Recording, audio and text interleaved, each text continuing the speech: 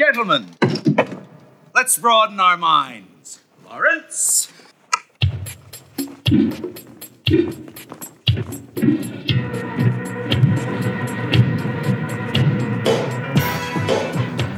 From Riverwalk Studio, this is the Cubic Shenanigans Warhammer Podcast. Welcome to the Cube.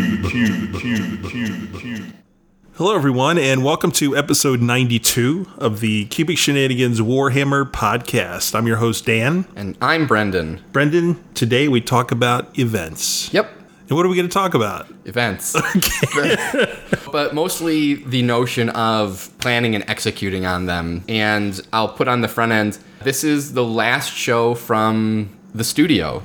Yeah, the studio. Yeah, so I'm sure you'll have to rename it and do all the intro, but... No, just clarification, it is not the last show. It's the last show from this location. I was thinking about taking a really long pause, but then I know that you can just edit me out. Oh, God, yes. So yeah, we're moving up a little bit north. I think we mentioned last episode. So this is our last one from the Riverwalk, right on the Milwaukee River here. And after this, it'll be in... So thank you, listeners, for joining us for 92 of these from here. I guess you don't have to listen to this one, so thank you for listening to as many as you have to this point. Yes, that is the truth. And the event thing, kind of segueing back to that, is we're not going to talk so much about what makes a good event, because a lot of that is subjective. You know, the person who attends, or the TO says, yeah, I had a good event, or the person who attends, but it's very personal, that is. We're just going to talk in general about, like you said, how you plan, how you run through it. And do the logistics and how you go about attaining a lot of this stuff and getting the experience to put on an event that folks are open to calling, good and fun and, would attend again. We're going to talk about that and, of course, other things in Whispers and Scriptorium and all those good things. So we are going to get started and head on over to Whispers from the Warp. Hello. My name is Inigo Montoya. You killed my father. Prepare to die. Brendan, it is, as always, hobby time. And what you been up to, boss? Finish my grave guard. Beautiful. For Adepticon. I've got Manfred built. I started painting him this morning. I can verify that, by the way, listeners, because I saw him building Manfred. So yes. I know he was working on it. So despite my consistent humors of calling him Fettuccine Manfredo, I now have two Manfreds, and I'm really not sure how to reconcile that with my soul. Can only take one.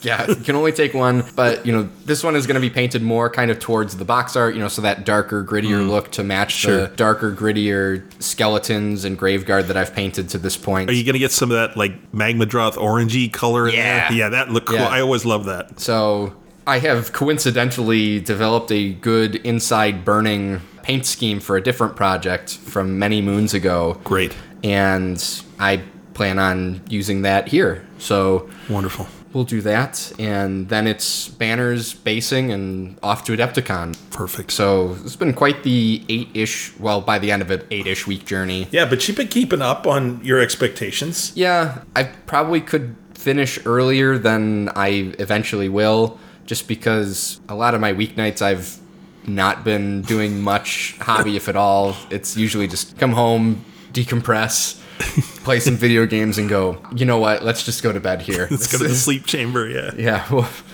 need to keep going. But great. Dan, have you done any hobby in the midst of this? Oh my gosh, yeah. It's kind of funny because... So we're surrounded by boxes, listeners. So if it sounds better, it's because there's more boxes around. Yeah, kind of filter. It doesn't bounce. You don't get as much reverb off the walls. Now, this is a condo, just so people know. It's not a huge house with a basement and everything. Don't listen to Dan.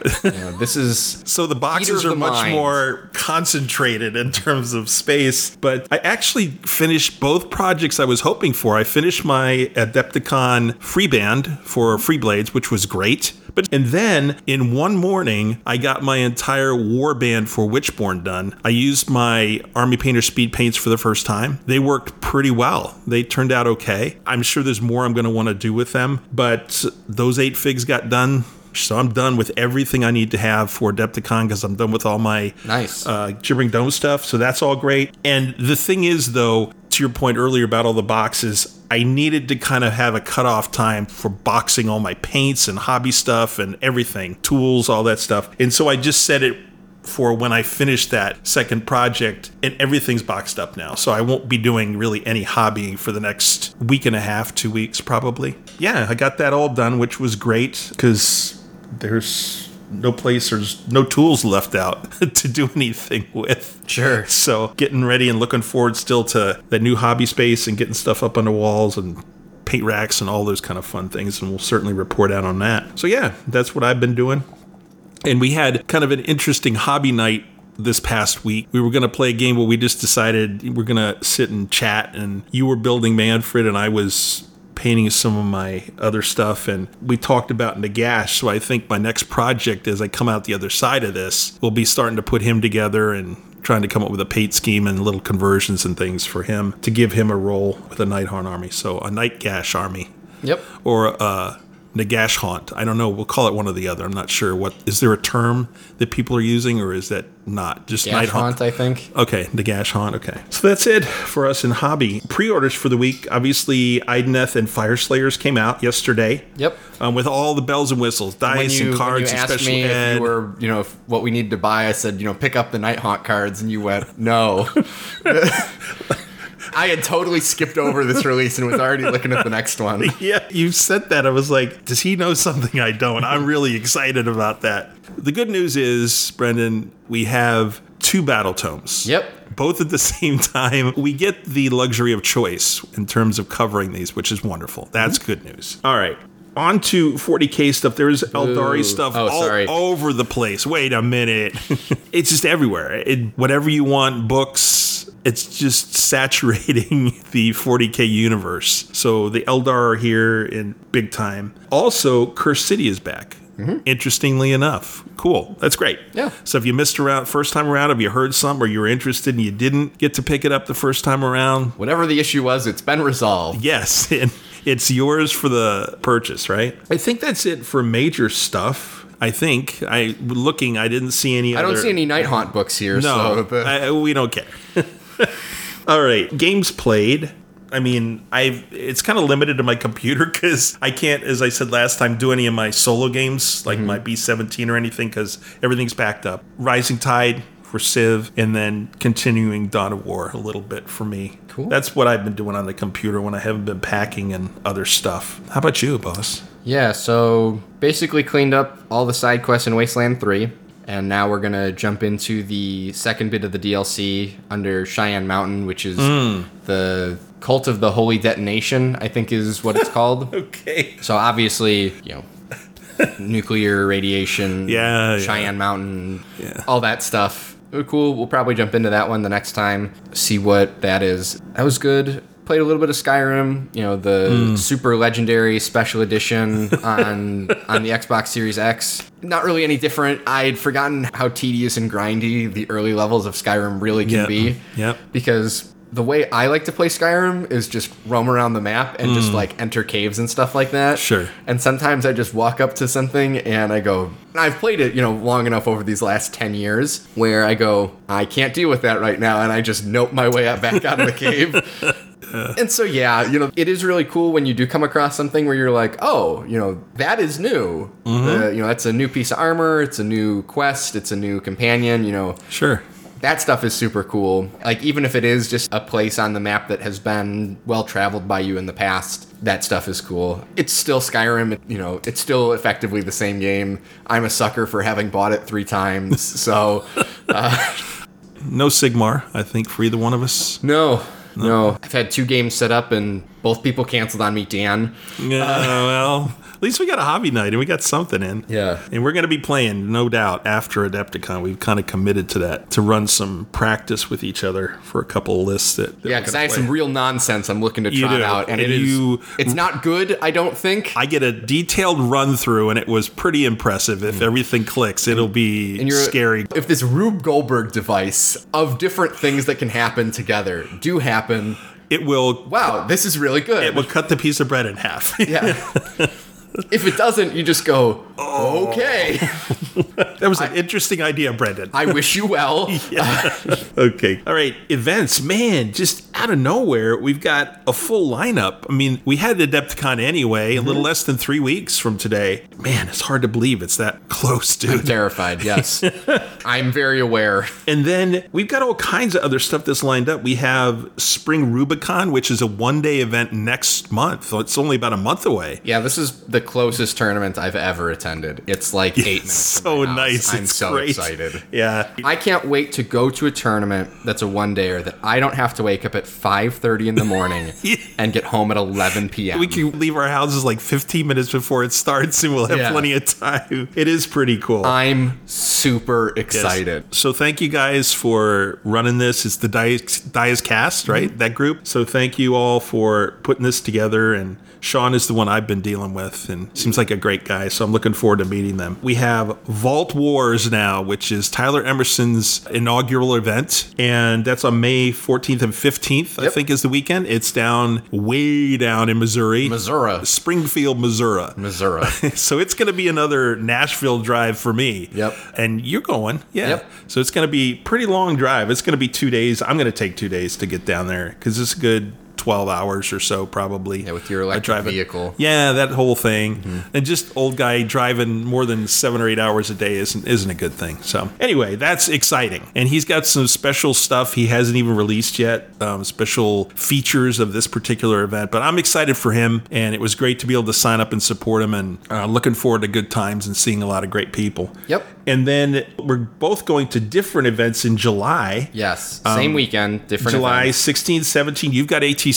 Yep. Down in Chattanooga. And Meltdown has got signups that started yesterday, Midwest Meltdown. So I'm going to go to that down in Bloomington. But man, boom, boom, boom, boom, boom. April, May, July, August, September. We're already lining stuff up way out, which is fabulous that we're back on track with events and getting out and meeting with people and seeing folks we know. And it's going to be really cool. Looking forward to all that coolio stuff. Is there anything else that you know of for sure? Indie Storm, that's sold out. That is April 9th.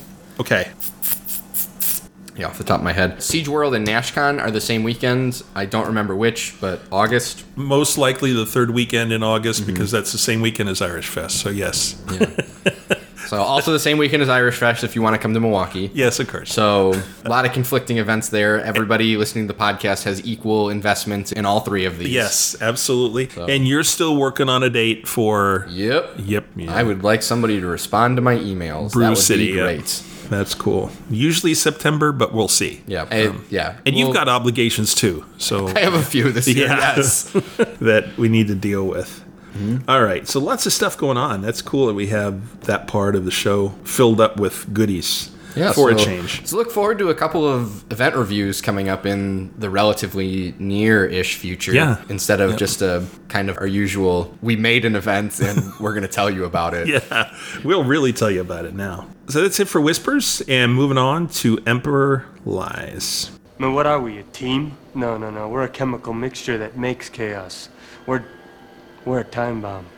So back with Lies, and the first thing I wanted to do real And quickly... It's a good thing that this is called Emperor Lies, Dan, because you lied on the show. I need to make a rules correction for Night Haunt, because We've we were received talking... 400 emails about this mistake No, that we was didn't, made. actually. But I sent Dan 400 emails. Actually, he sent me nothing. I had to tell him. Theater of the mind. Anyway, we were talking about Nagash a couple episodes ago when we were talking about, Kragnos and the new War Scrolls that had come out because of the FAQ. Dan has been embroiled in a Warhammer scandal of sorts.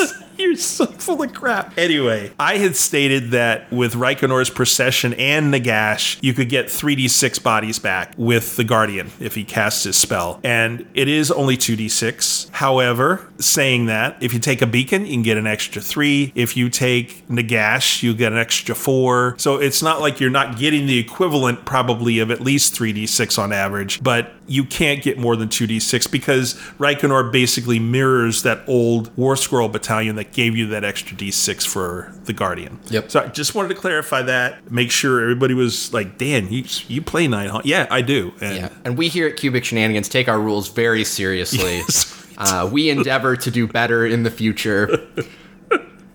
to ensure that everything is said absolutely correctly with no error whatsoever. You think this is bad, listeners? I have to deal with this when we're not recording. So just so you know. This is not a character. I am this person my entire life. Crazy. All right. So with that, we are going to move on and talk about event planning and execution.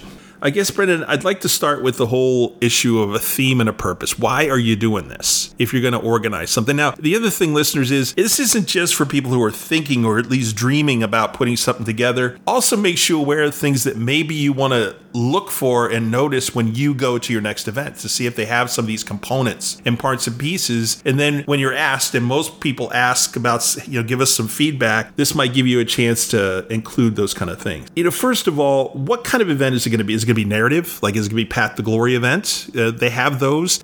I think a lot more people play Path to Glory in Sigmar than play competitive Sigmar and go to tournaments. I think a lot more do. I have no idea. Yeah. I have no frame of reference. I just think of all the local hobby shops that I know that have ongoing Path to Glory kind of campaigns and things like that. And cumulatively, that's a lot of people. But it could be narrative. It could be competitive. As we've talked about, most of the events we go to are competitive. It could be kind of a cross between the two. I kind of think of like Holy Wars is kind of between the two. He's got a theme, and it's a little narrative in terms of the terrain and the other rules he has. It's not strictly competitive. There's some random things that happen that... I would largely call that an event, not a tournament. Yes. Okay. Like if I had to get down to the nitty-gritty of defining what falls into which categories, Holy Wars is an event. And then, you're going to have unique pack rules, and we'll talk about those. But, it's your event. You decide why you're doing it, what's the purpose of it, and do it your way. There's no strict guidelines of you have to do these things when you run a tournament. Obviously, choices you make are going to affect attendance and repeat business and those kind of things. It's your thing to design and your thing to run. Yeah. Like most things in life that you are going to endeavor into,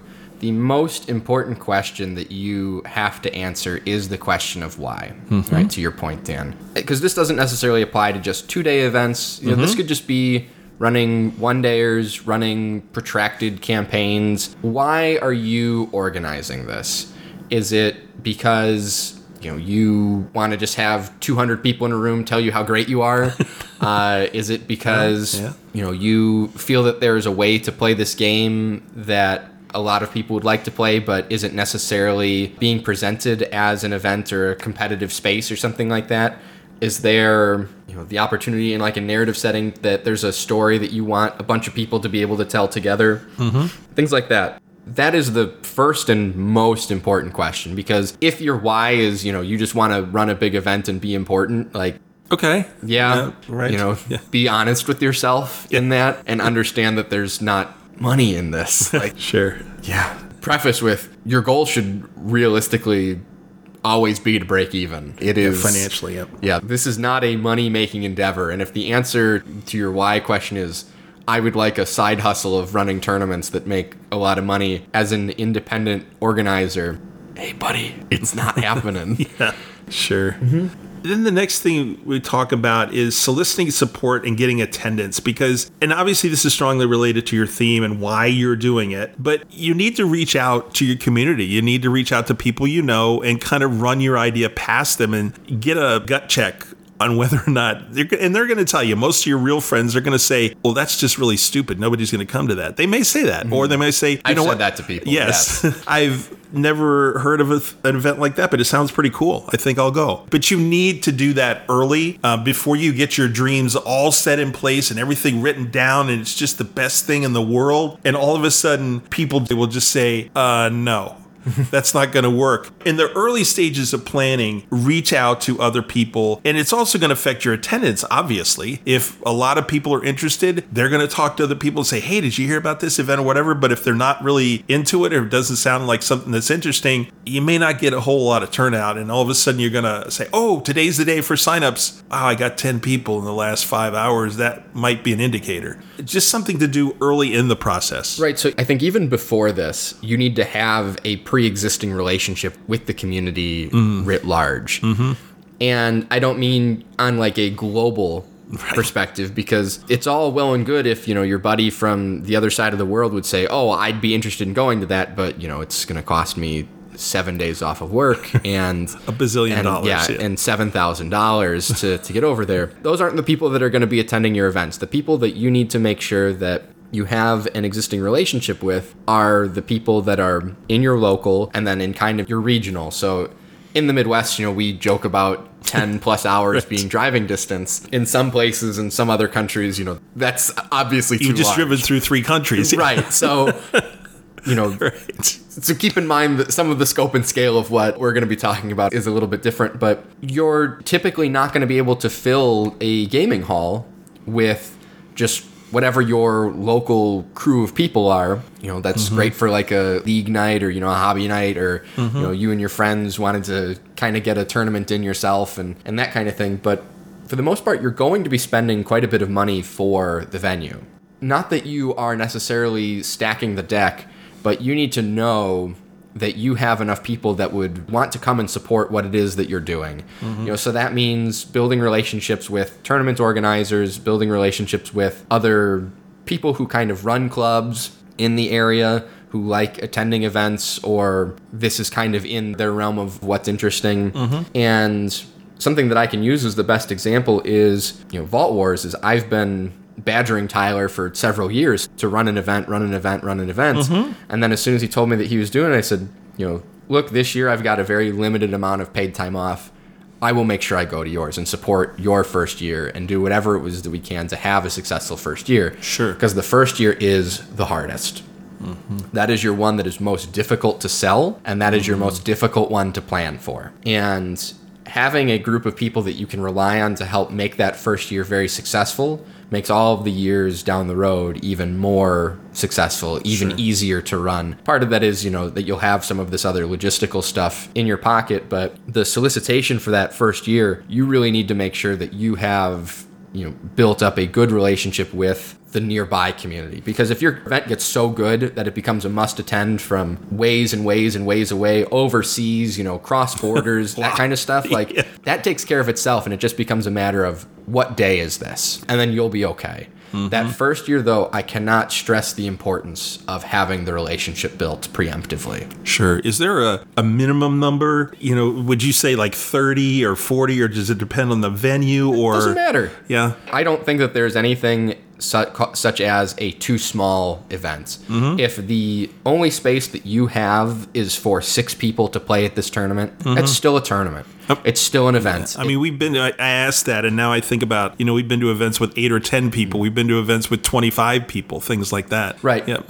But you'll have to understand what your space is, what it's going to cost you, and how you fit all of that in together, right? There's that planning element. The next thing then is timing. The main thing with timing, there's weather. I mean, that is an issue. Depending on where it is. It has been a decision don't factor we know? in some of the events that I go to. Yeah, it could be, you're not a hot weather person. You probably don't want to show up down southwest somewhere where it's 110 degrees out. In July. Yeah, at midnight, right? Or, it's when we go up north here, we had an event that went on for several years, and it was like minus 10 or 20, right, when you got there. So weather is an issue. The other thing I think is more important, though, is event conflicts. Yeah. And, you just talked about, Brendan, that weekend in August when you got 3 different events. All of them have really good interest, and it's really difficult. Everyone is very interested in our podcast in going to Irish Fest. Yes, right. I agree. I know 2/3 of the people in this room are very endeavored on that, but this is small sample size. So let's not do the projection on that one necessarily. Fine. There are 2 events related to what we talk about here that are the same weekend that do draw on the same population grouping. Yeah, I mean, and you talked about in August, NashCon, and then we have Siege World, and then what was I thought there was a third one. Irish Fest. Irish. Oh, it was the third. Yeah. Yes. So, but a lot of people, I would have liked to have gone to Siege World. First I still of all, want to go to Siege World. It's a lot closer for me. It's not. It's only like 3 hours closer. It's a lot. That's a lot closer. I just would like to give it a try. I gave NashCon a try last year. It was great. Had a great time. Loved the people that were there and who were running it. But I'd like to do something different. And then those are choices you have to make. Rolling back around to what we're talking about, that means you have to decide as an event organizer if you're competing with something, and if it's something that's really popular, you need to think about that. If, especially, Brendan, to your point of the importance of that first year, if you're trying to compete with a NashCon, you might have some issues of getting enough people to your event. Why don't you think about a time like January, February? There's not a whole lot going on event-wise. That might be a really good time, depending on other things, to set an event up and run it and make it some kind of a signature, quote, winter event. And I'll caveat the event conflicts, right? You have to be realistic with what it is and where it is. If you say, living here in the States, go, oh, well, I can't have it that weekend. That's the same weekend as Bloodshed in the Shires in the UK. Yes, you can. You're not drawing on the same population group.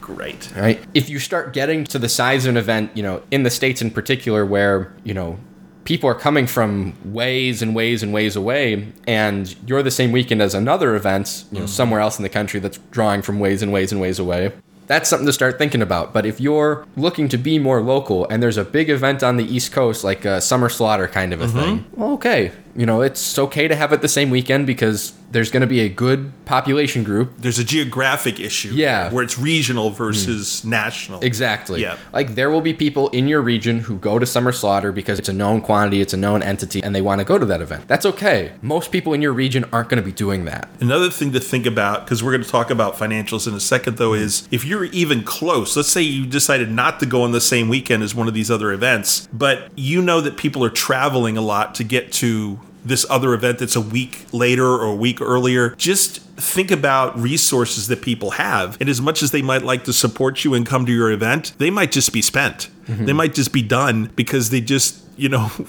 spent 3 nights for a hotel or whatever it was, and spouse points. You got to have those built up and use them. So there was another thing when we talk about event conflicts, and look at those gaps, and there are plenty of them really in the calendar if you kind of pull it out, and depending again on the region. Yes, there's a really good resource that AOS Shorts on his website. He keeps any event that anybody tells him about anywhere in the world. You can filter for your country and then list it out that way. Yep. Understand the United States is a big place and there's a lot of people in a lot of different places. If you're hosting an event that's 60 minutes away from another event, probably not the best weekend to put it. Right. Especially if it's an established event, then don't necessarily feel bad for scheduling near or around somebody's. Look, people are going to pick and choose what they want to go to for a number of different reasons. If you didn't pick that spot, somebody else might have. Right. It's not your fault if somebody picked the other one over you or they picked you over the other one. Right, it's not personal. It's not personal from your perspective. It's personal for their decision. Yeah. It's whatever worked for them.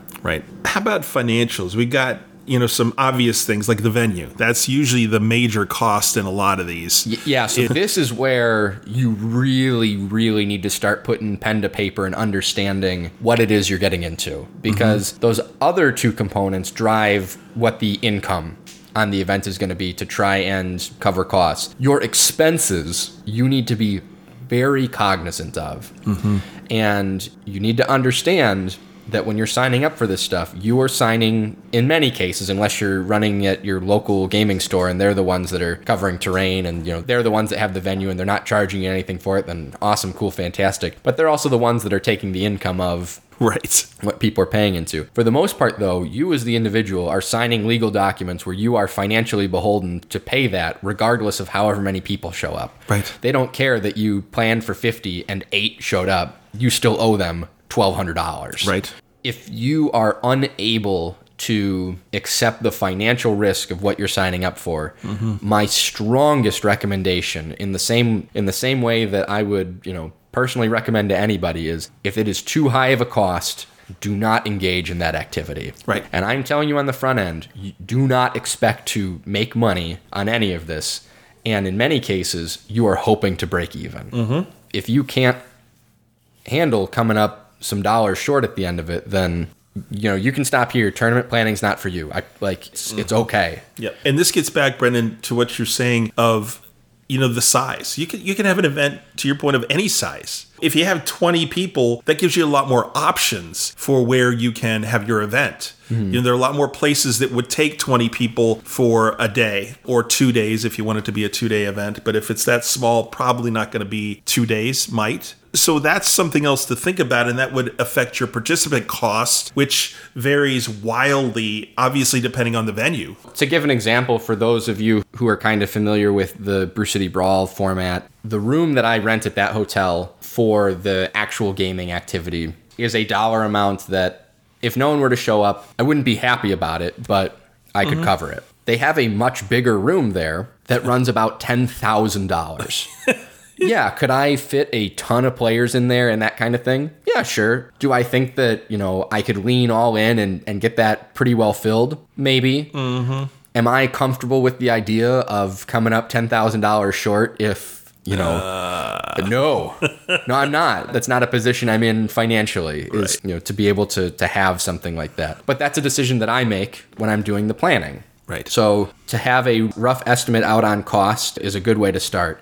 And one of the best things I did when I started running tournaments was, before I engaged in paperwork signing and stuff like that, is I asked around with some TOs that I had known from events that I had gone to over the last, year and a half or so. Sure. And asked the question of, what are the things that I need to know and how much does that typically cost? Like, I budget $70 for printing packs. And buying pens and things like that. Small things that you don't think about. Right? Typically it's just, what's the venue cost? How much can I spend every year in terrain and that kind of thing? And what are my awards going to cost? Well, you got to make sure that you have paper and pens, and you got to have access to a computer. So if that's something that you're going to amortize, over time, are you going to borrow it? Do you need a printer? What sort of visual display items are you using? Are you renting it from the hotel? But all of that, right, you have to backwards into is your participant cost. How many people do you need to cover X? How many people do you need to cover Y? And what does that cost? And it's why I do the refund component at the level that I do, where, you get half of it back at a certain point, because at that point, I have purchased a certain number of things that if people were to back out after that, I can't, You have to cover the difference. I can't recover that cost. Right. And as you get closer, to the event, it becomes a no refund situation, because at that point I have planned for and invested in awards, ancillary supplies, the venue, terrain, mats, charity items, to the point where if everybody, the day before the event backs out, like, no. Right. There's different ways of handling refunds and stuff like that, but I think the sweet spot for participant cost right now is about $50 to $100. Right. And it all depends on what's offered. Sure. So as you get into that higher price point, the expectations kind of increase in what's being provided at the event in terms of experience and the event itself. Right. Right. Is there any food and drink included in that at that higher end? Yeah. Because I try and keep it at $50 to $60, but I have stripped down, just Right. absolutely everything. I don't want to be charging you guys extra for extra stuff. Right. Because you'll engage in whatever extra stuff that you want. And, if you're a person who likes to drink in an event, you will pay the money to do that. If you're not, I don't want to charge you for something that you're not going to utilize. Right. Makes no sense. Absolutely. The financials of this is a big deal. It's huge. This is the riskiest component of running this, because if something were to happen, you can always sell mats. You can always sell terrain. Right. You can't sell what you've signed up for. This is the paying for your dream kind of piece is what this is. And related to the cost is some logistics things that we want to talk about. First of all, obviously, is lodging. And it's not always going to apply. Like, it doesn't apply to us when we go to Rubicon, because we're, 10 minutes away, whatever it is. Yeah, for your one dayers, this doesn't matter so much. No, but if you got a whole weekend planned, depending on who you have coming, you've reached out to your community, and there are people coming from St. Louis, there are people coming from Michigan, or wherever they're coming from, you need to take that into account and find out what kind of lodging and what the costs are for your participants, and make sure that's something that's affordable. Get that special group rate or whatever it is, and make that more manageable for them. Eats and drinks, that's another thing. I've been to, we had a 40K event where we had a fish fry Friday night. It was pretty fun, but there was a cost to that. Everybody paid it.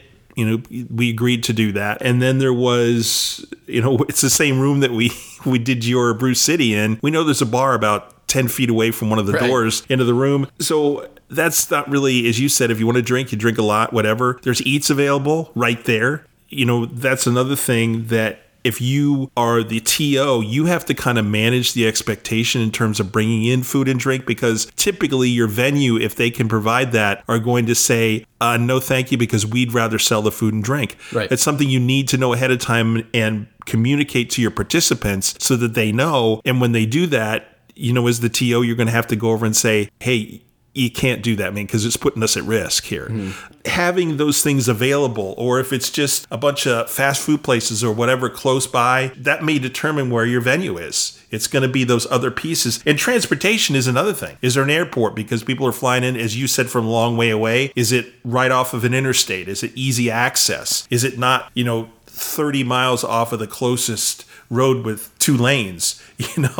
You want to think about those things as well, because your participants need to get to your event somehow. Well, and that's the one you probably have the least control over. Right. Right. Right. If you live in a place that isn't near a major airport, right, that isn't near like a major train system, then it is what it is. Right. We're very lucky here in Milwaukee that there is an international airport. There is a train system that runs up from Chicago, one of the central hubs in the United States for moving things. That's cool. That's awesome. That's great. That's fantastic. But everybody... That's one of those things that are nice to have. It's way more important as an attendee to have somewhere that has, enough lodging and that there is food nearby. Yep, absolutely. Because, this was one of my things that at Dragonfall this last year that was really frustrating was... Once round 3 ended on Saturday, it was basically impossible to find somewhere to sit down and eat. Yeah. You could eat at the resort, which was going to cost, $4 zillion. Or, you could venture out and everywhere we went was either closed or it was an hour and a half wait time. Sure. The other component to that is that there's enough places for like a lunch because, it's an hour break. And so you got to make sure that there's stuff that's quick and nearby. Or you have your friend that finished early go pick up lunch for everybody. And however far it is however far it is. But the fact is it's available. Right. Yeah, and you can get it in a timely manner, especially on both days. If it's a 2-day event, because you're going to have lunch both days. Yeah. And there is a limited amount of time that you can budget for that in terms of time management. It's the small things, right, that help make something, really good. If it's a one-dayer, this component is quite a bit less important. Right. People aren't probably staying in hotels for your one-dayers. Typically, your one-dayers are at local gaming stores that are in strip malls. There's usually some other restaurant built into one of those strip malls. Like, you're going to be okay. Sure. Right, Brendan, the next thing, it would seem pretty obvious, but you'd be surprised, I think, how people don't think about terrain, especially at a Sigmar tournament. It's so critical, and it can be a real chore to get the terrain you need to cover, 10 tables or however many tables, 20 tables. It takes people a lot of time to build it up. You have to have, just like we talked about resources earlier, reach out to the community and things like that. If you don't have enough terrain for your tables, that's a major issue, and you need to figure that out really early. My first year of Brew City Brawl, basically all of the terrain and all of the mats were borrowed. Yeah. I will speak from personal experience that it's important to have good working relationships with people in the community because it's really expensive. Good 3D printing of terrain has helped drive that cost down. But when you think about, you have to have, mats typically to cover these, expect to pay $50 to $75 a table in mats and a couple $100 per each table. Your first year, and then you got to paint it, right? That's the other trick of it. Unfortunately, and that's where, again, these other resources you have are so important. I remember when you reached out to a bunch of us and we just came over to your house and just spent afternoons Everybody's or evenings. job was to paint one specific color. It was so helpful, and it made it doable to have people who'd be willing to do that to get the terrain you needed. But yeah, it's a cost, and you don't think about it too much. But how you work that out, you have to plan for it, and the mats you have to plan for, all that stuff. Well, and it's not just the event that you have to plan for. Right. You also have to plan for how are you going to store this? Some of you might have some significant others who are not thrilled about the idea of you saying, like, look, I got to keep 6 of these big black and yellow totes, the official totes of all tournaments everywhere. Old black and yellow totes. Brought to you by wherever you buy black and yellow totes. But seriously, like, Like those totes are the same totes that everybody buys. Right. Because they're relatively cost effective at, $25-ish per. They do a good job. Even my Corolla can fit like 8 of them if I really came down to it. Right. Cool. Great. How do you transport it? How do you keep it? Like, what does it all look like? It's expensive. Right. That is something that, from my perspective, I've tried to amortize over, the course of several events. So it's gotten to a point where I've been borrowing less and less stuff, and it's become more and more, Brew City Brawl's terrain. Sure. That we're using, which I'm very grateful for. Absolutely. But that's a really difficult thing, and there's, from my perspective, only 2 solutions. Unless, of course, you're using the friendly local gaming store and they're the ones that are providing all of this, in which case, a fair bit of this advice you can just flat out ignore. Of course. Is borrow it or buy it. And you either have to have a good enough relationship with enough people, and chances are you want to compensate those people. Usually what I do is I offer free entry to the events for people who are, bringing good sizable chunks of terrain. It's not like somebody showed up with 1 tower and they said, I want in. It's, hey man, you brought, 8 mats and 8 sets of tables. Like, I'm going to comp you. You're providing a good and or service. Absolutely.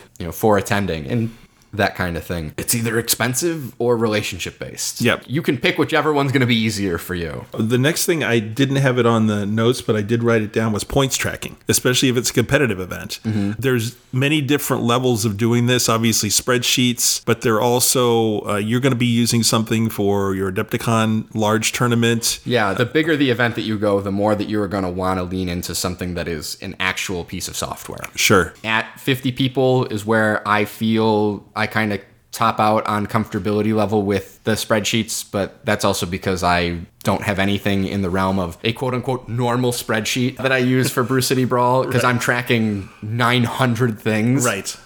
Very custom. Right, but in a kind of a common setting of what degree did you win or lose your game, did you get your secondaries, did you get your tertiaries, what are your sportsmanship questions being answered? Things it's like that. Something to think about, though, especially, again, in a competitive environment, because people want to know that many people who will come to your event are going to come up to the table right away. How many points did I get? And then several minutes... tell them to walk away and leave me alone. And several minutes later, they're going to want to know where they're ranked or who they're playing next and all those things. But again, that's something you need to think about. And if you're not comfortable doing that, then again, you reach out and find somebody who's willing to be someone who will run that for you, and make sure that that's something that's accurate and something that people can rely on. Because the bigger event that you run, the more of a team that you need. Yeah, and I think this is a good time to talk about that, because as you get into these bigger and bigger and bigger events, the less ability you have to have direct oversight. You're going to need somebody whose really only job is data entry. You're going to want to have people who are doing paint judging. Adepticon's 220 players. You know how long it would take me alone to do paint judging for 220 players? A nightmare. Like, we'd be there Sunday at like 8 p.m. and be like, all right, I think I know who the paint winner is. Please proceed with round 2. You have to have teams. You have to have people, right? This is the relationship part of it is, but when you're asking people to do work, you typically want to compensate them for that. My Brew City Brawl people to this point have all been volunteers, because thankfully everybody understands that not only do I run it at loss, but the other half of it is charity component. And we'll talk about that in a little bit. That goes along with it. So most people just are happy to be at the events and hang out with their friends and that kind of stuff. But you need people who are fluent in rules. You need people who understand what different painting techniques are applied that you have listed in your paint pack. You need teams of generalists and specialists, and I can't tell you what the right number is because it's dependent on what you see as being important. So for Brew City Brawl at 50 people, I like to have a staff of between 4 and 6. Sure. Somebody who's the ringer, somebody who's helping me, and then kind of 3 that do paint judging or do roaming the hall or just miscellaneous tasks that the weekend requires. Sure. Makes sense. All right. Now, this is something we would never had to talk about before, but we do because it's reality. It's the world as we live it right now, is safety protocols. And we see those in all the events right now that we go to. They're changing as, local leaders make decisions and all those kind of things. But the three main components of that are proof of vaccine, and then you have a proof of a negative test, for something if you're going to go that route. And then you have masking, and you need to take those things into account. And obviously you've had to do that. I think when we did Nodepticon, you had those things. You have to make really good communications with your local authorities, whether it be a city or a county, state rules. You have to keep those things in mind. And the other thing you have to do is you have to keep in mind your attendees and their comfort levels. And you have to think about all those things. We're not going to express opinions here because those are something that, are very individual, and you need to make those choices as an organizer. And as time changes, those requirements may change, or you may make decisions of what people need to do. But it's just something we wanted to talk about briefly because you need to consider it in today's world. Yeah. And so typically the venue is going to tell you what it's going to be. Right. Because they're the ones that are going to be more familiar with this kind of activity. Strong communication here is the most important thing, and being consistent. Yep, absolutely. And like you said, communication. So if there are any changes, people know about it right away. The next thing we have on our list is specific pack rules. And this is where you get back to your dream. What is this thing that you've come up with that you're just all excited to run and to have people attend and enjoy? Okay. The first page of your pack needs to include a very specific set of information. Okay. And I'm talking like within the first couple of sentences. What is your event? What's its name? Where is it?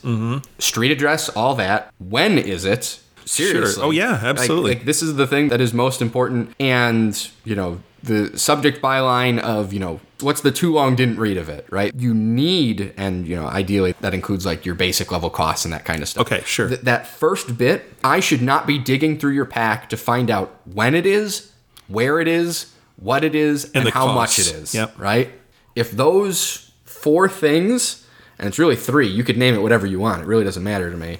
If those things I can't find identifiably or easily, that's part of the issue of why people aren't signing up. Right. But it's about communication. The pack is the mutual document that everybody is going to agree to in terms of attending the event and what to expect. It's your responsibility as the organizer to do everything in your power to make whatever you promise in that pack come true. And that premier information you just talked about needs to be first. It may very well be a decision-making part of the person coming to your event. Yeah. They'll look at those things and they can filter right away whether they want to be there. That answers the 3 most important questions of, is it a time period that I can meet? Because if you look at it and you go, I'm doing something that weekend, cool, you're done. Right. Is it in a location that you can get to?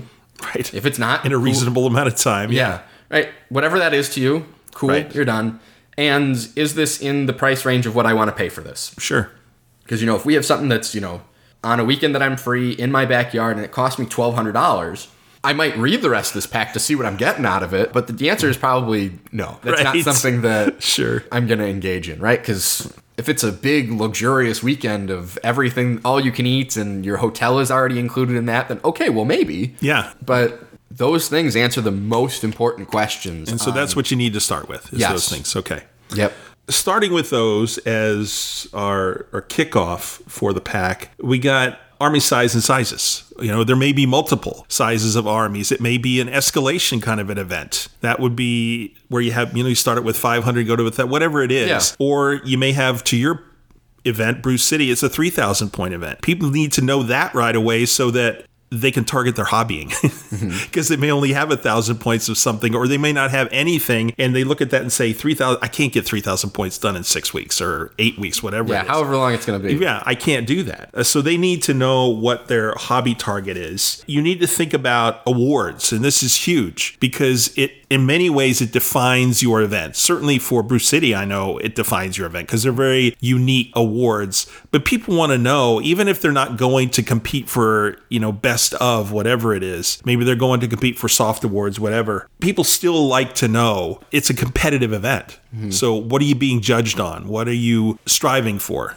Can I go for this type of a thing? But you need to have that out there right away too, when it comes to goals for attending the event. Special table and terrain rules. Holy Wars is a perfect example of this. That many people, and you've said it before, the tables are what really you're playing against, not the other players. And that makes that event so cool and so unique. one of the reasons people love attending it. But if you want to do something like that, if it's a more narrative type of event, then you need to come up with those things and be very, very specific in the pack so the people know what they're getting into, what their expectations should be. If there's any special rules for the event, there may be some other things like you can use this extra thing, or you need to bring an extra model of this type or whatever it is to use throughout the event. There may be some special rules with dice. If you buy dice for us, you can, once a game, you get rerolls. You get a reroll or something, or you can buy rerolls if it's a charity event, those kind of things. So all that stuff, and there's other things, Brendan, you're probably going to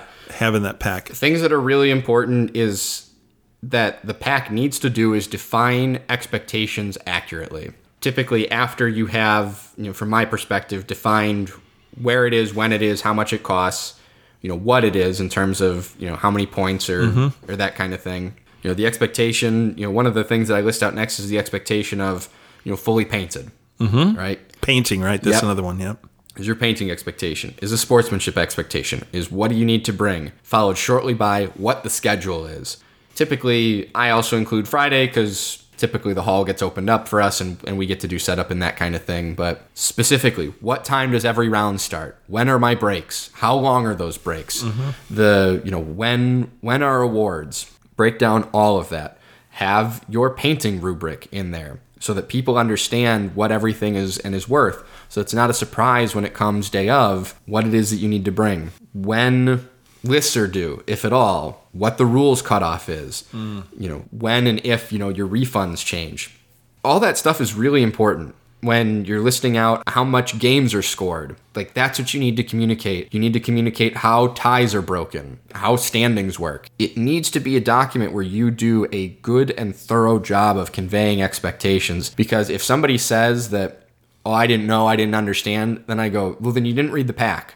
Because if you come to me with a concern that isn't listed in my pack, well then okay, right? Let's have the discussion around it. But if you're upset about something that was available and released that you signed up for, sorry, Charlie, I got pretty limited sympathy, for this activity. I'm sorry you didn't like the way that it shook out, but you're the one that signed up with the pack that was available. And I always try and make sure that I have the pack as locked in as possible prior to any penalties for dropping. Sure. So that folks have the full opportunity to acknowledge and understand what it is that they're signing up for. And for all of this, Brendan, if you're relatively new listeners to doing something like this, or you're thinking about it, this is again where you have to do kind of a sanity check. You come up with your pack, you put the things in Brendan and I have just talked about, but then have somebody like a Brendan look it over. Somebody who's run an event, somebody who's actually written a pack that is for a pretty well-known event. Make sure you've checked off all those blocks, but have somebody else look at it so you can get an objective opinion of what's in there and what still needs to be there, what might be missing. And so this is one of the things that I'm really excited about with Games Workshop partnership with ITC is the tournament organizer group, as it were, because having access to those kinds of people is going to be interesting and exciting and important to help convey this kind of information appropriately. The things that work for and don't work for people. This is especially the place where if you want to list something out that works differently than how a core rule works or a war scroll works or what the points on something is, you need to place it here and you need to be explicit about it. So like Spring Rubicon that we're going to, Dan, they have a rule that if you are tabled, the game ends and that person who did the tabling wins. Right. That is an important thing to know because in the core rules of the game, if you are tabled, the game does not end. The person who is not tabled keeps playing. And, you could still, having been tabled, win that game. So that is pretty important to know when you're going into it. Are kill points going to be something that's important? They're not as important to the game now as what they used to be, right? They used to be a tiebreaker component in many cases, but I always keep kill points in my list because there's an award for, most, points removed. Is that a thing? Are you, we're going to Vault Wars and you don't pick a grand strategy. You're going to pick a grand strategy every game. Yeah, it's huge. So you need to build a list that can hopefully achieve 5 grand strategies that are all different from each other. But you can't use any from White Dwarf or your books. It has to all be out of the handbook. That's important to know, right? Being explicit with those kinds of things are important. NashCon is a 2-list format. It can be as similar or as different as you like, but you have to play both. Vault Wars is a 2-list format, but there's restrictions around it. You don't have to play both, but how much that has to be the same between your 2 lists is a fixed quantity. And it's very specific. Exactly. Yep. You have to communicate anything at all that is going to be different. If you are going to rule on something in a specific way, make sure that it is included in your pack that way. Perhaps that someone has made a believable threat that they will be bringing real turtles as stand-ins for their Leviathans, and you are obligated to keep it in your pack because people think it's funny, even though you don't want real turtles on tables. Right. But not like that. Like, there was a period of time where if a hero had an artifact of power, they counted as something else in one of the missions. But Games Workshop ruled in their FAQs that named characters didn't have artifacts of power, and I, as a TO, said, that's ridiculous. No. But I made sure in the pack that I was explicit about how my rules and that event were going to be different than if you were to just play with your buddy in the basement or just go to generic Warhammer event where rules are straight up. Right. Expectations, communication, all of that is so incredibly important to a lot of things in life, but specifically, tournament organizing as well. Thank you for that. And then the last thing I wanted to talk about was a charity component. Mm-hmm. We've been very fortunate to be to events where the charity component has been very successful. People have been incredibly generous. And just our opinion, I know, Brendan, you and I agree on this, is if there is a way to include a charity component, try to do it. Whether it's through a raffle, whatever else. Do you have to do that? No, you don't have to do that. Of course not. But we would encourage you to do that. Obviously, you're going to make that choice. You may have something specifically that you would like, those funds directed to, whatever it is. But just something to consider. Mm-hmm. Again, not a requirement. But we've really enjoyed ones where we've gone and there's been that part. The raffle's always fun at yours. We always get a kick out of how many tickets one person buys or another. Or they do a lot of winning that year. Yeah. And then they get a bunch of stuff, and just that whole process of calling out the numbers and stuff can be pretty entertaining as a finish up to the weekend. So yeah, with that, I will say disclose what charity it is that you're going to be giving to, so that people have a fair shake at understanding what the money is that it's going towards. Yes. Because there are different charities that people are going to support in different ways, shapes, and forms. Mm-hmm. Pick something that's important to you, but also tell people what it is. Try to not pick something super controversial. Yes, please. Yes, please. If you ever have questions, there are resources available on the internet that do grade out different charities and their goodliness, right? How effective they are as a charitable component. Right. How much of the money you give is actually going to the charity, those kind of things. Exactly. Right. And that's really, really important. So, all right. Is there anything else, Brendan, before we sign off on this one? The best piece of advice I can give is it comes down to the day of, when you're running things. Something's not going to go right. That's okay. It's what you do about it that makes the difference. Right. There could be folks that don't arrive on time. There could be people that get into it with each other, have a sizable disagreement. I've been pretty lucky in that there haven't been, real big to-dos at most of the events that I run. But understand that something's going to go wrong. It's okay. Don't let that single thing define your event. Right. And it's what you do after that is important and meaningful.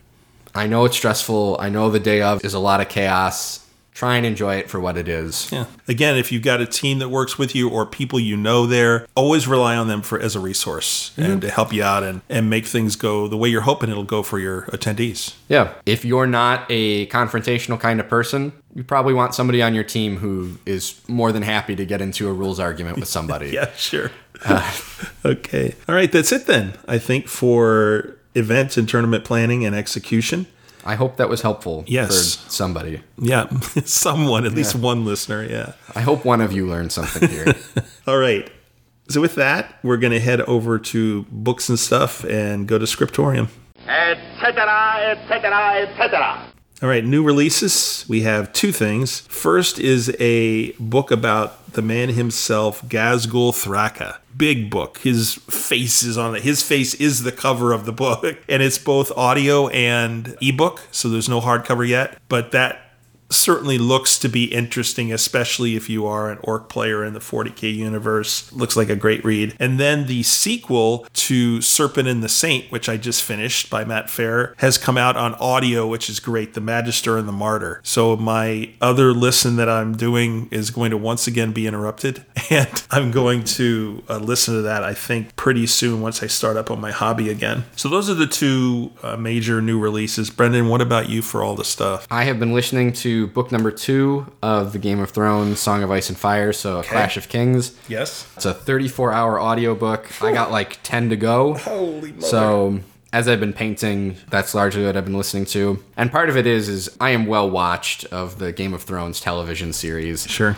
Probably a little too well watched. So like I have a good understanding of what was conveyed in the show. And the first book and the first season are pretty closely overlaid. So the second book, there's more divergencies where they've combined different events together to something similar to get the point across of what it is that needs to be conveyed to, the reader versus the watcher. And obviously time. It's a 34-hour book and seasons are 10 hours long. Right. Right.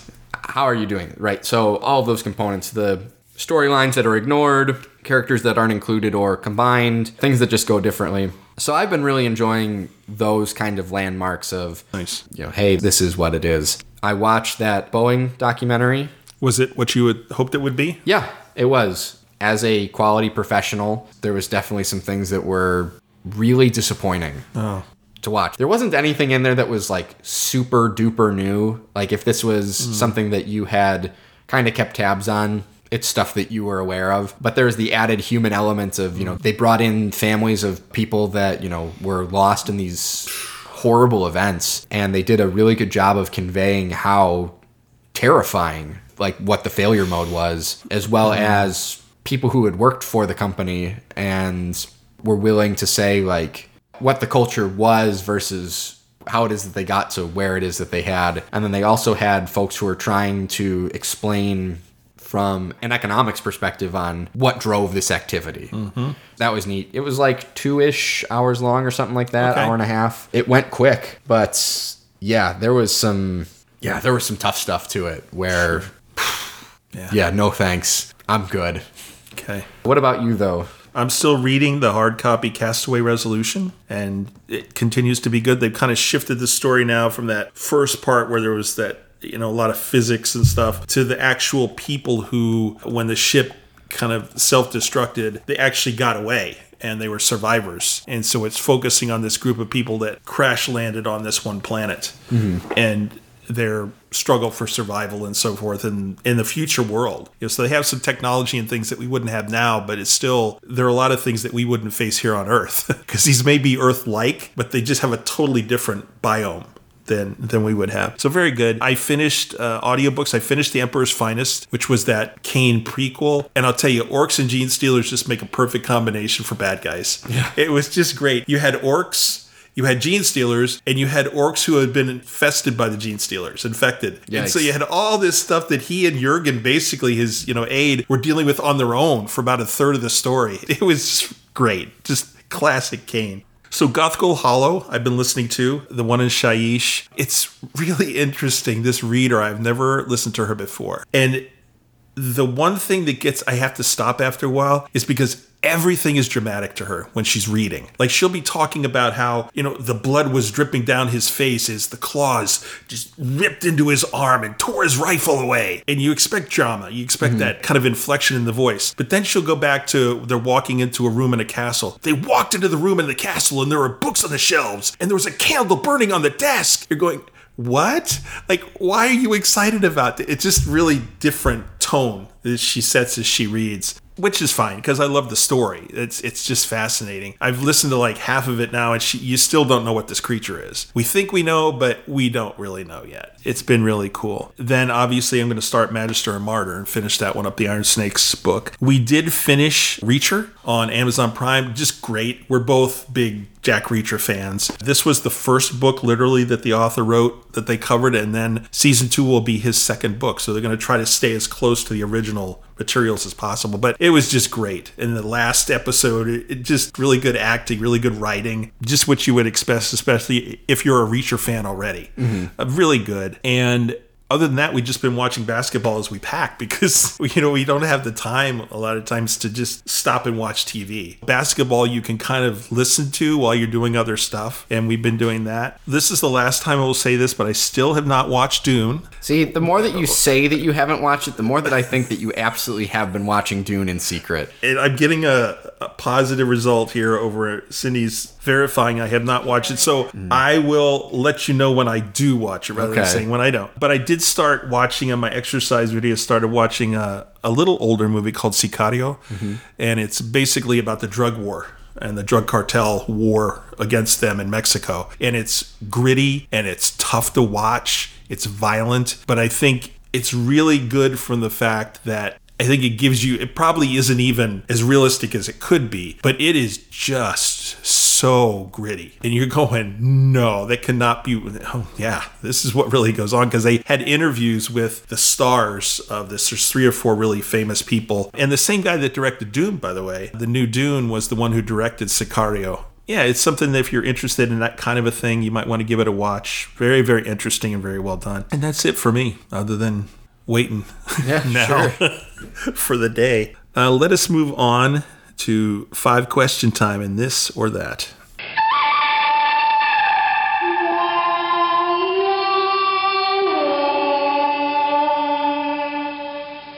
Brendan Mann? Yeah. I think I'll start. I think you've been going first a fair bit here. Okay, fair enough.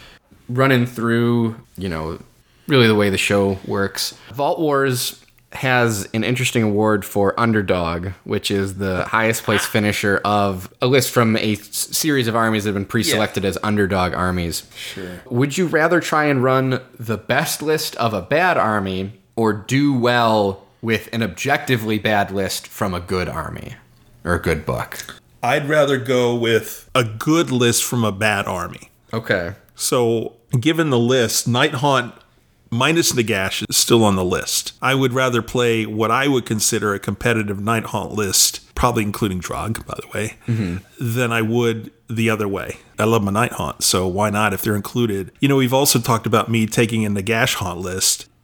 I'm not going to play in this, to win that. There are people I know that are really designing an army to be competitive for this award, and that's great. I think it's awesome that it's even there, but I'm not going to design or play a list for that. I'm just going to play something that probably something I know and something I'd be relatively comfortable with. Yeah, I think that's what I'd rather do. Okay. Would you rather run an event, volunteer for an event, or play in an event? Obviously, founder of DanCon, the famed tournament. Yeah, of course. That doesn't exist. I think I'd rather play. Okay. Just the interaction with people. And it's not that you as a TO don't interact with other people. It's different. It's a very different kind of interaction. And I just enjoy so much going to events, the interaction with folks, and whether it's at the table or just between games, whatever. I would probably enjoy volunteering once just I'm going to help out at your event at Adepticon, and I'm looking forward to that. Event. Yeah, well, the Adepticon event that you're running. I think that'll be a great experience to see what I do, because I only have a very limited set of skills. I'm not a rules lawyer. I don't have other things. You're the reverse of a Liam Neeson. Yeah, I am a minion, a true minion. I'm a man with a very limited set of skills. Those skills I have honed when it comes to Sigmar, yes, that is true. Over a shockingly short period of time. I will find you and I will ask somebody who knows a little bit more than me.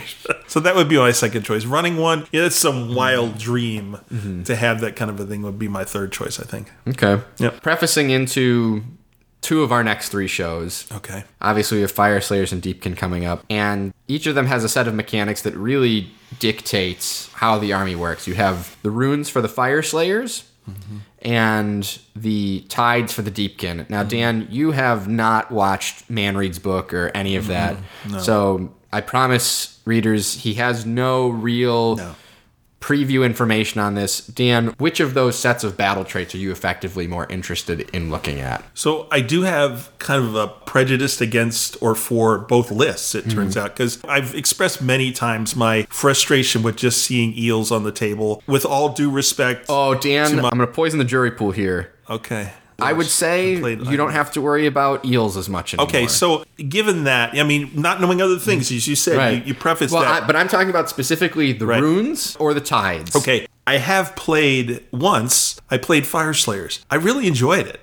And I think that I liked the rune mechanic. I liked that focus on the leadership more than I did other I love the Magma Droth. I love the mechanic of that. I love the mechanic of having that leader just really buff up that one unit, you know, and how important that leadership was and having them in the right place. I can certainly identify that, you know, with my Nighthaunt, but I really liked playing Fire Slayers just that one time. So I think I would tend to say I would go with Fire Slayers at this point. Okay, so you're more interested in the runes. In the ruins than I am with the tides, yep. All right, it's March, which means that March Madness is right around the corner. The regular season for the Big Ten finished up on Saturday. Yes. I know who you are always rooting for in the winning of the national championship, but who do you think is going to win the national championship? I recognize and acknowledge that those two things can be different. I am rooting very different. I am rooting for Purdue to win. Of course you are. March Madness, but I do not think remotely that I think that is going to happen. I don't know. Gonzaga's always been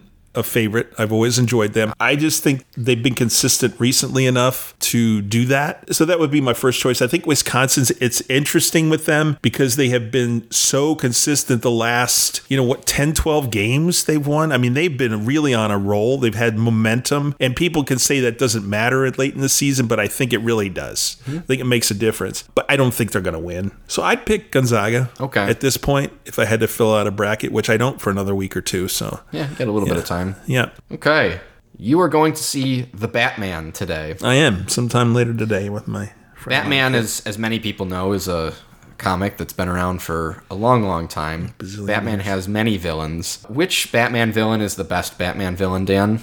I'm trying to think. I'm thinking back to when... You can either do the character, you can do it, a specific version of the character. Like if you're really a Cesar Romero Joker kind of guy. Right, sure. You're welcome to it. I just love the Jack Nicholson Joker. Okay. It just, I don't know. The line delivery, everything else, it was really awesome to me. I'll be really interested. I think it's Willem Dafoe. Isn't he doing Joker in this, I think? I thought I saw something with him. This is the Riddler and the Penguin. Oh, it's Riddler. Okay, I thought there was Joker in this one, yeah. We'll find out. We'll be able to talk more intelligently next time about it. But I do love Jack Nicholson's, how he let up, how he became the... Joker and everything. I'm a big Hardy Bane guy. Oh, really? Yeah. Are you really? Yeah, love Hardy's Bane. Okay. Yeah. All right. That is a great take on Bane. Okay. I don't like the luchador, vat of weird chemicals version of Bane. Sure. I think that's ridiculous. I think the Bane that they portrayed in Dark Knight Rises is a believable villain. Yes, very. I agree. He did an excellent job there. All right, is that it? That's it. That's my 5. All right, so I got a couple of Sigmar questions to start. Knowing what you know, which is everything, Idoneth and Fire I know Slayers. all of it. Okay. Yep. Absolutely. There's no greater expert than me right now. In your mind's eye. People often say that. Yes. Yes. Oh man. What are we going with? We're starting a new army. What are we playing? Competitively. Oh, competitively. There's no question to me. But what do you think? Competitively. Preface with what I know. I think that the Fire Slayers book is a more thinking player's game. There are more things that you have to get in the right order at the right time, in the right place, that kind of stuff. Deepkin is more, I don't want to say fire and forget. That's not accurate. But Namarti are good. Namarti are competitive. Marty party forever. Namarti party till I die. Deepkin. All right. Awesome. Given what we talked about with Beasts of Chaos last time, Idoneth or Beast of Chaos? Ah, that's interesting. Yeah. Which do you think is going to be more... So I think the competitive build out of Deepkin is going to serve as a good counterfactual to what Beast of Chaos does. Okay. Where you're going to have a lot of units as well. They also do a fair bit of damage. The trick is going to be, for both of them, is what do you do in Battle Round 3? If you can get the Bull to come across the top of the Deepkin units to force them into a fight last position, you're going to win. If you're unable to do that, the Deepkin player is probably going to be able to throw out more damage a little more reliably than you. Do they still have the rule where they fight first? Do they still have 3? that? Yes. Yes. Yep. Okay. The Bull would... Because the Bull is a more recently applied rule. Right. So whatever rule is more recently applied, is the one that applies. Yes. So, okay, so you could take away that first strike ability. All right, cool. So now we're going to talk about weather, sort of. Okay. Would you rather go to a tournament in Wausau in January? For those who don't know where Wausau is, it's in central Wisconsin. I effectively and have it gets been, sure. very cold there. Or would you rather go to a tournament in Dallas in August where it's over 100 degrees after midnight? I've been there when it was like 105 at midnight. So Yeah, so no. So which would you prefer? This is an easy one. I'll go somewhere cold in the wintertime than somewhere hot in the summertime. Okay. Now, there's the added component of it becomes more difficult to travel logistically to the cold place it because could. snow, usually, inclement weather. But I melt at about 80 degrees. Okay. So, no thank you. I'm good. Okay, I have one sports question. Okay? The SEC. Mm-hmm. All right. Dan knows something. It is really tight. So Tennessee, Kentucky, more than it usually is. and Arkansas. You're either 14-4, I think, or 13-5. Arkansas is right now. Who do you think of those three teams is going to go the farthest in the tournament? Tennessee, Kentucky, or Arkansas? Who's going to go the farthest? Oh, Tennessee. Tennessee's built for it. Okay, they're built for tournament play. Yeah. They're built for it. They have good guard play. Their shooting's very reliable. Size isn't a huge detriment to them, and they play fast. Okay. The thing that's going to make it very difficult for Tennessee is a fight it out, slow down team. But that usually proves to be difficult for most teams now in the modern college basketball game. The real drag them out to deep water and, 40-point slugfest is just not how most teams play right now because so many of these teams have such super talented players that trying to stop everybody is a fool's errand. Okay. All right, this last one is related to the blessed day, otherwise known as St. Patrick's Day, which is less than 2 weeks away. Mm-hmm. And you have a choice of 2 alcoholic beverages. Okay. You can either have a car bomb or a black and tan. Which are you going to take? Just for listeners who don't know, probably most of you do, the black and tan basically has an IPA type of a drink on the bottom. And if poured properly, you put a stout like a Guinness on top and you get that beautiful color difference. The car bomb is basically you take a glass of Guinness, you take a shot of Bailey's, you drop it into the Guinness and you take the whole thing down. Which would you prefer? Yeah, usually a black and tan. Okay. With a harp and a Guinness. I love car bombs, man. All right, that's it. Then for my 5, off we go to show close, my friend. There is something going on around here. Something you may not even know about. Listeners, it's show close time, and Sunday previews are all about the other game. They're all about 40K pretty much. Brendan, we're saturated with 40K next week. A lot of Kill Team. If you like Kill Team, this is going to be a good week for you. All right. If you don't like Kill Team... There's Tau stuff, there's sister stuff, all kinds of 40K stuff, so go for it. Otherwise, the next episode, which will be at our new location. Do we have a name for this new studio? Small Town... The Old Person Home Studio. Don't start, man. Do not start. Oh, man. I got your old man right here, buddy. The Riverwalker Studio. got your old man. All right. So episode 93 will be one of 2 things. It'll be Idneth or Fire Slayers. Yep. And we're going to decide between now and then. We don't know which one it's going to be. So when you turn this podcast on to listen, then you will know. You'll probably know when you read the title of the episode. Yeah, probably then too. But we will decide then because I think there's interest in both books. Both have a lot of interesting components and changes. And from what little I know we've seen, it should be great conversations coming down with both. And as always, we're going to try to provide some context and instruction. And Deepkin are no longer the oldest book. Nighthaunt inherit that title. Hooray, until whenever. Until a couple weeks from then. Yeah, I wish. Okay, and that's it. Brendan, thanks as always, my friend. Thanks for having me. And we'll actually, you'll have a little shorter drive by a few minutes anyway. We'll see. And you did? I think so. Unknown. Yeah, we'll give it a try. Pretty straight shot. Otherwise, listeners, thanks as always for joining us. We really appreciate you listening in. Pass the word if you enjoy the show. And other than that, you guys take care, and we will see you next time around. Bye. This is